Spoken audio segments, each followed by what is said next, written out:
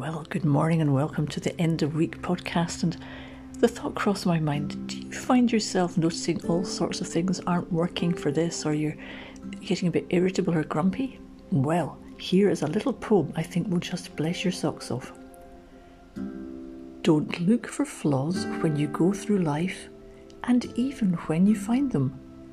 It is wise and kind to be somewhat blind and look for the virtue behind them. For the cloudiest night has a hint of light, somewhere in the shadows hiding.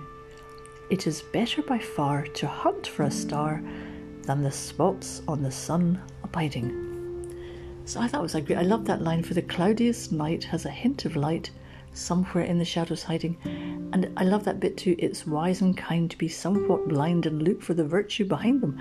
So enjoy looking for the virtues and the lovely hint of light in any situation you're in, because it will make your life much more joyful and much more encouraging. Enjoy your weekend.